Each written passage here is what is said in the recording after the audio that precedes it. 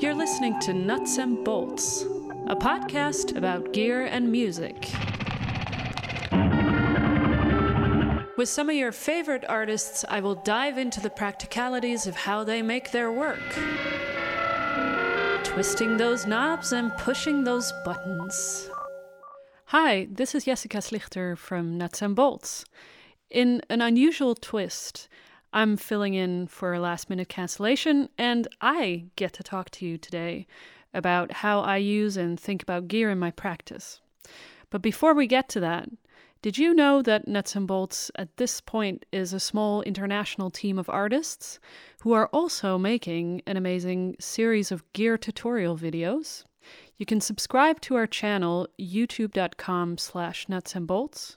And if you like what you see there and hear here, then please consider supporting us on patreon.com/nutsandbolts so that we'll be able to continue our activity. Now that that's out of the way, let's dive in.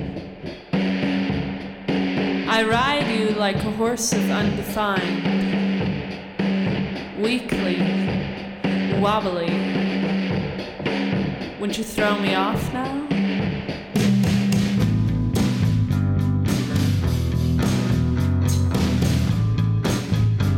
Little pricklet, little thorn, little pricklet.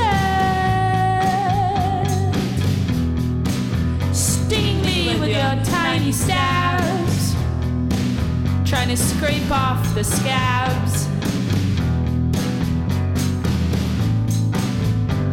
But you don't anticipate the thighs, and there might see a cloud, see a fight with yourself included.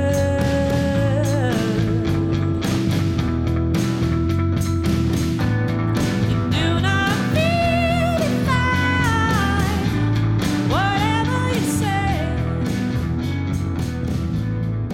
You feel I'm a little bit of a dork. I have parents who are classical musicians, and I went to the music academy where I studied jazz singing. And from an early age, I've been composing really a lot. And at the music academy, my teachers were not interested in helping me with that. So when there was this little inheritance in the family that allowed me to purchase some basic gear when I was about 20 years old, this opened up a whole new world of possibility for me. I got a laptop, an electric piano, the M-Box interface with Pro Tools on it. I started to work on the basic version of Ableton Live, and I got this Shure SM58. Not only did this setup allow me to start playing gigs more easily, but also I used it to document and develop my compositional work. I would just play whatever I could get my hands on and record it and overdub these clouds of vocal harmonies and whatever, and panning and automating obsessively and messing around with the inbuilt effects in Ableton Live. So from an early age, recording has become a very integrated part of my process as a composer.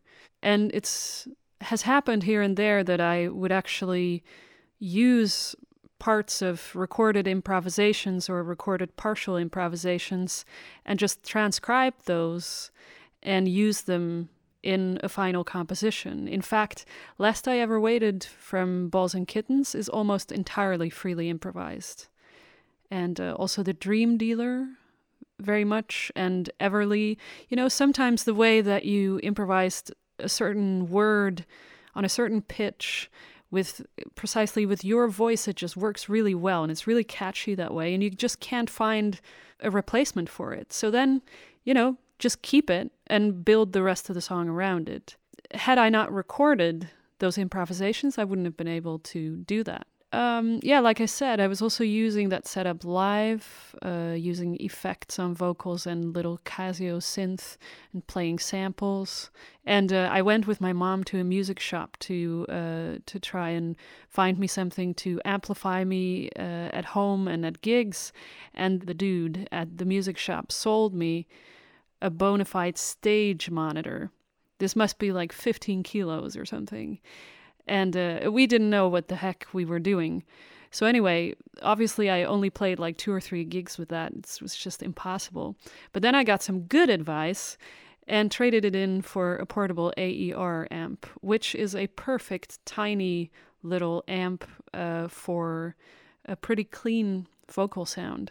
And when I think back now to how many possibilities that first batch of gear opened up for me and the level of independence that it provided me, it makes me aware of how significant gear is in a musician's practice. It's very much connected to work and income. It doesn't matter if you're a gearhead or if you're a gear fetishist or not. It's irrelevant. Here's a little outtake of a track from my first solo EP, The Forming of the Shaping, which I released under the unfortunate moniker J. That's J and then the Norwegian letter AE combined, which I recorded myself with my laptop mic, playing all the instruments, and also mixed it myself. And Helge Steen, who's known as Death Prod, he insisted that we keep my mix, and he just mastered it. It's pretty corny stuff, so just to warn you in advance. My boys, you know, they're always so engaged in all kinds of things.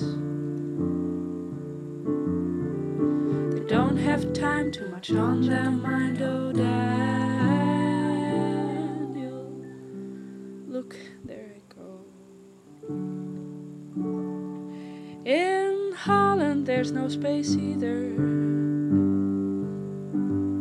Still I did find a room. I tried real hard, searched real long. Daniel, no, I'm telling you this. After that, I did some collaborative records where I played electric guitar badly. And then I made my first solo full-length record called Balls and Kittens, Draft and Strangling Rain. The corn had not yet left me at that point. It took a while. But this record was from the era of freak folk. And so I chose to record it in an analog studio. I still really dig the texture of that sound, actually. And at that point in time, you know, I wasn't clued into sites like Gear Sluts or tutorials on YouTube. I had no idea. I just had my 1 or 2 trusty gear dude friends who I'd ask the occasional question. Producing, for me, was very much the extension of arrangement. So it was about choosing instruments and vocalists due to the certain textures of their sound and how to layer those textures and, you know, what to ask of musicians. Can you improvise like this? Can you play that kind of a sound?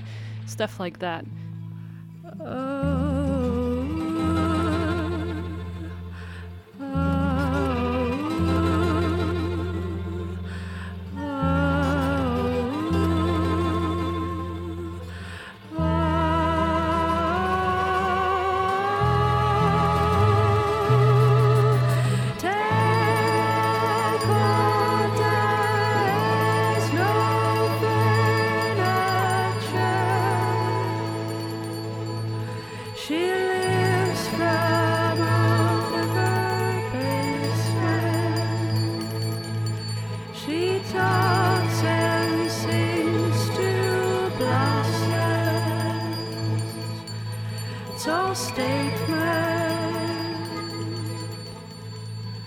Closing doors are the most fascinating. Come a good show. I know where she's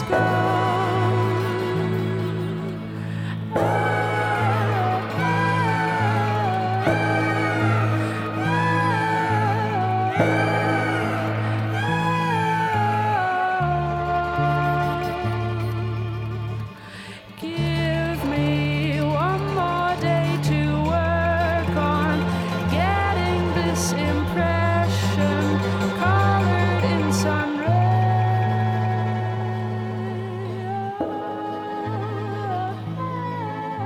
At that time, I had this strange obsession with squealing. I have a tendency for weird vocal obsessions, just to give you a heads up. For Fear in the Framing, my second solo record, I recorded basic tracks with the ensemble with my friend Juhani Silvola as recording engineer. And then I recorded all the overdubs myself. Helge Steen, who I mentioned earlier, he recommended me a second-hand Metric Halo ULN2, expanded with a 2D card. And that has been the best gear investment that I've ever made. You're listening to it now. Its high-quality preamps are great. It's only 2 channels, but it's super reliable and solid. I've howled it across the globe and it just keeps working. And it makes me think about how important community is for musicians, because I wouldn't have known about Metric Halo if it weren't for Helge. And it was a friend of his who offered it secondhand, and he, of course, knew that, okay, this person can be trusted and blah, blah, blah. And this is not an isolated instance. Of course, these things happen all the time. So it's interesting to think about.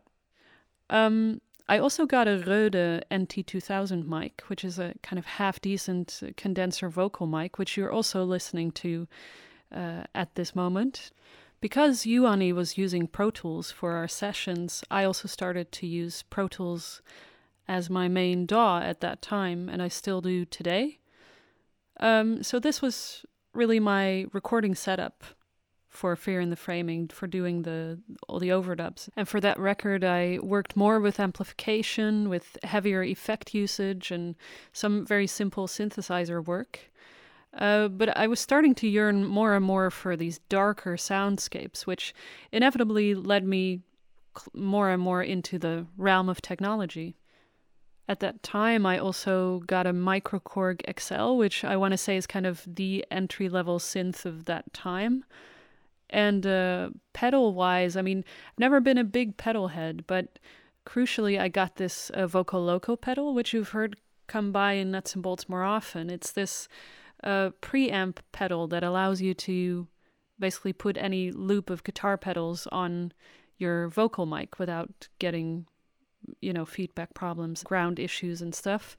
And I also got the Electro Harmonix Cathedral stereo reverb, which I still use today. It's light-ish, it's simple, it's sturdy. I've used it a lot to, for instance, create these freeze effects where you can, with the palm of your hand, you hold the infinite button, and then with your fingers at the same time, you can turn the mix and the reverb time and the feedback. It's quite a limited pedal, but it's very practical to use.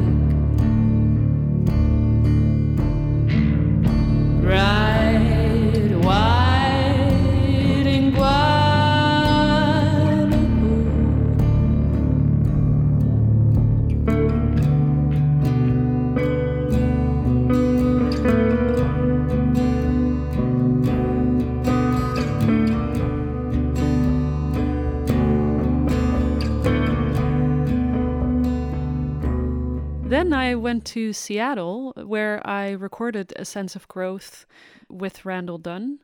We co-produced the record together, and he was also the mixing and recording engineer. So it was a really great opportunity for me to learn more about really the technological side of producing. I kept my eyes and my ears peeled. I did a lot verbally at that point, but I also was able to turn some knobs, and I also recorded part of the overdubs myself again, and I did a ton of editing as usual. One of the great takeaways from making that record was getting a proper introduction to synthesizers. watching Randall and Tim Mason get this really big range of different sounds from the instruments, but also how Randall layered them smartly and creatively. And you can hear some of that, for instance, in this track, Mercilessly Clear.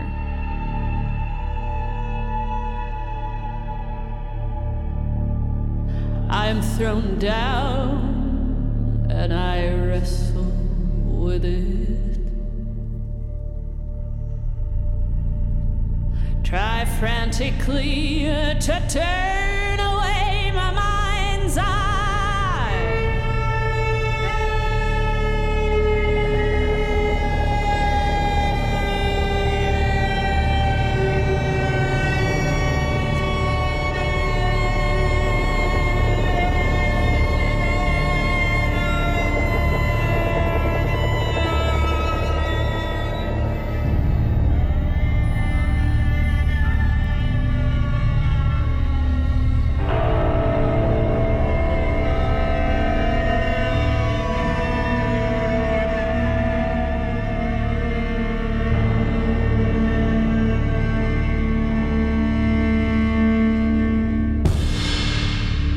Even time has stopped passing.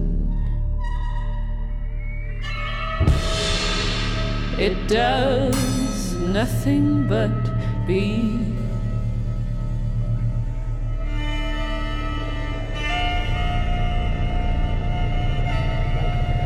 And I no longer travel or dabble in it.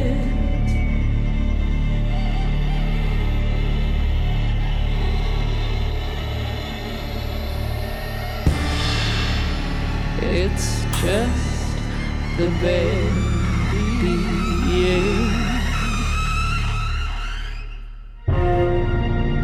and yes, I am troubled, I guess, by the clarity that I face. But In Seattle, I also got this cheap electric guitar, which was made out of pressed wood chip. It's called the Silvertone. It had a little amplifier actually built into its case. It was kind of phenomenal. Around that time, I was going to move from Norway to Germany, and I was kind of concerned about how I was going to make a living, because funding opportunities in Germany are a lot less than in Norway. And making these kind of records, going to Seattle to record, etc. I could never have done that if it weren't for this amazing Norwegian system.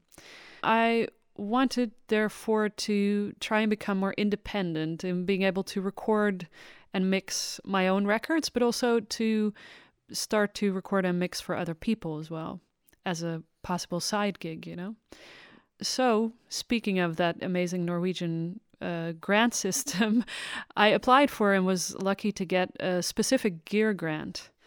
With that, I got a plug-in bundle from Universal Audio, Adam A77X studio monitors, and a pair of Rode NT55 small diaphragm condenser mics. UAD makes plugins that are digital remakes of classical studio hardware in collaboration with those original companies.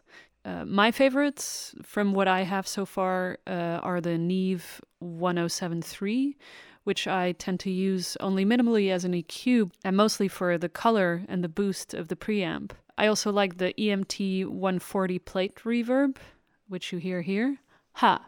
And the Galaxy Tape Echo, which is a remake of the classic Roland Space Echo. Had I known at that time about more affordable, good alternatives, I may have gotten those. A downside to the UAD plugins is that you need this external DSP accelerator, which again costs money, and I like to travel light. And I like to travel with my recording and mixing gear, or I used to anyway. On the other hand, what I really dig about the UAD plugins is that they offer this aspect which would be a key aspect of classic studio hardware that you'd be looking for, which is not so much the effect as that simply running your signal through it gives a certain character and color to your sound, which is hard to pin down what is it exactly, but it just makes it sound in a certain way. And I do really like to have that as an artistic possibility. The Rode NT55s are a nice medium price alternative to Neumann 184s. And they're great for recording acoustic stuff like harp, percussion, acoustic guitar, for example. My new home studio was in my bedroom, which was very empty and sounding terrible. So I also took that opportunity to dive into the Master Handbook of Acoustics and, of course, Gearsluts and YouTube, and really dive into room acoustics to make my own acoustic treatment, which was fun to do, by the way. I recommend it. I already had this interest in feedback, especially electroacoustic feedback. So this brought it really full circle.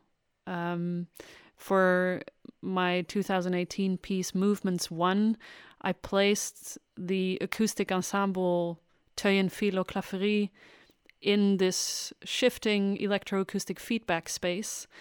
Just using a DAW interface and mics, and how the feedback would interact with what the ensemble played would vary according to which room they were in, because each room would have different resonances, different room modes.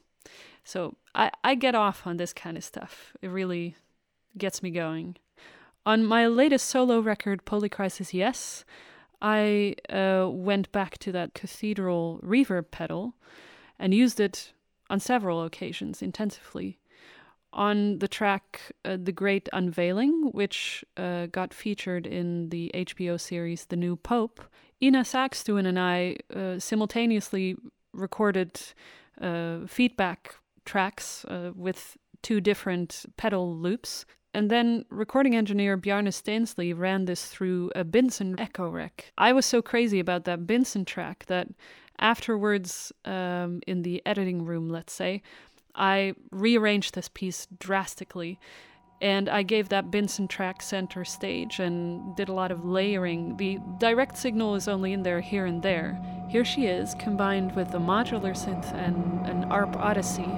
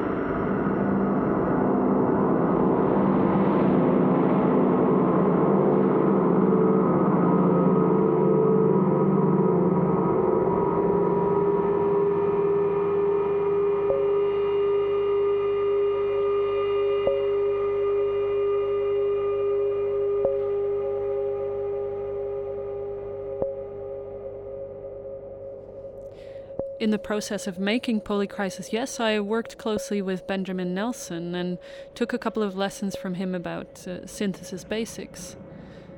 And I used a Proteus 1 from EMU Systems. This is a wonderfully corny 80s rec synth on some of the pieces, which my master's program teacher gave to me. Thank you, Cher. I also used it live for a while until it died a sudden death on stage mid-song. And I mixed Polycrisis Yes in a collaboration with drummer and engineer Shire Lostad. It was a logical choice because on this record I blurred the lines between effect usage as instrumental and as a mixing tool from both sides. On the mixing side, that meant, for example, in The Dream Has Died, I used extreme bandpass EQing combined with the Soundtoys Echo Boy to manipulate these vocal clusters and create a kind of ghost sounds. In the synth part of that piece, I used the Eventide H9102 plugin by UAD and some other tricks to create artificial resonances and helicopter-esque movements in these many-layered synths.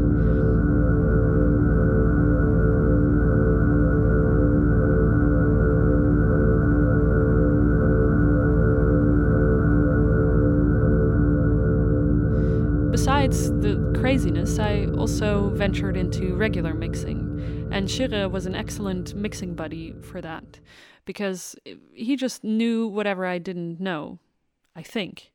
So I just studied and prepared, and I kept my eyes and my ears peeled as we were working, picking up tips and stuff. And since then, I've also continued reading, watching, doing, and slowly developing. And I'm starting to work for other people as well, which is exciting. Live at the time, I was using a Roland Boutique Ju 06. It's super compact, light, and accessible, easy to use. It has aspects in it of the classic Juno 60 and 106 synths. And for its size and price, it's really great. And for the purpose of touring. But it's pretty limited in what you can do with it and kind of flimsy with the knobs. And I was ready for more and also for more body, you know. And so while I was in tour in Japan, I got this MS-20 Mini semi-modular synth on a 50% discount. It was a store model. And that was really great. It is a good choice for starting to get more acquainted with synthesis. To force myself to get deeper into the instrument, I made this piece with composer Sarah Hennies, where I play only the MS-20. And to play Polycrisis Yes live, when I played solo, for instance, I would combine it with a mini tower and a small Mackie mixer and Eventide Space Reverb. The Eventide Space Reverb I would recommend for people who want to have like a good quality reliable reverb on tour, so you don't have to rely on whether you manage to work it out with the sound engineer, but you can just bring it along. No matter where you are, you're going to have this good sounding reverb. Then also to dive further into synthesis, I did a composer's residency at the amazing EMS in Stockholm, the Elektron Musikstudion, last year, where I worked with their amazing Buchla modular system, and their wonderful in-house technicians also help you out, so you learn a ton.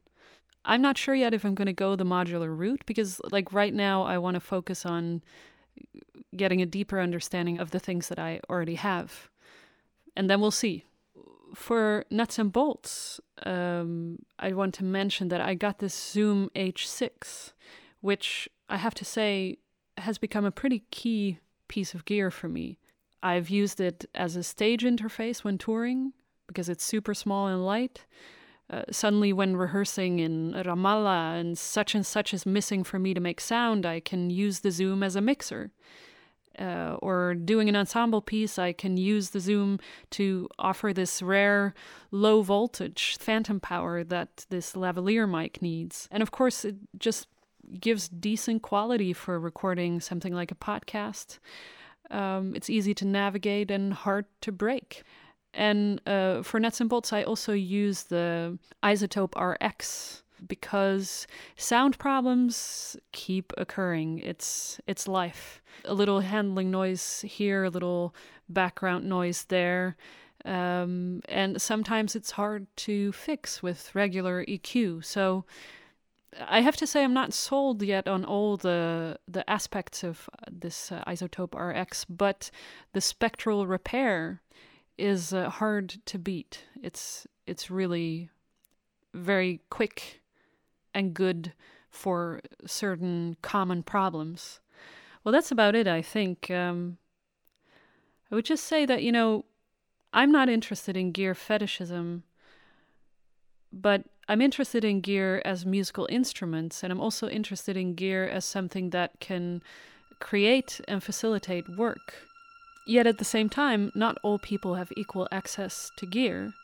Obviously, gear costs money, and you also need a good social structure where that knowledge gets distributed, disseminated, and you get your tips. It's all connected to each other, and it becomes inevitably resonant of marginalizations that already exist in society.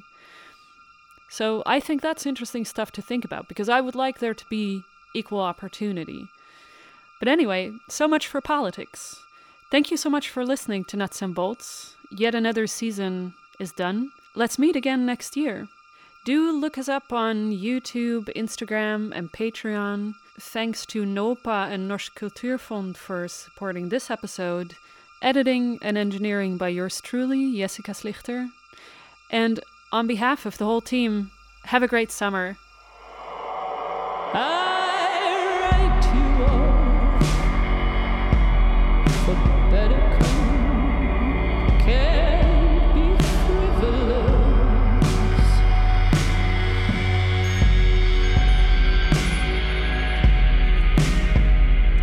But this one hasn't.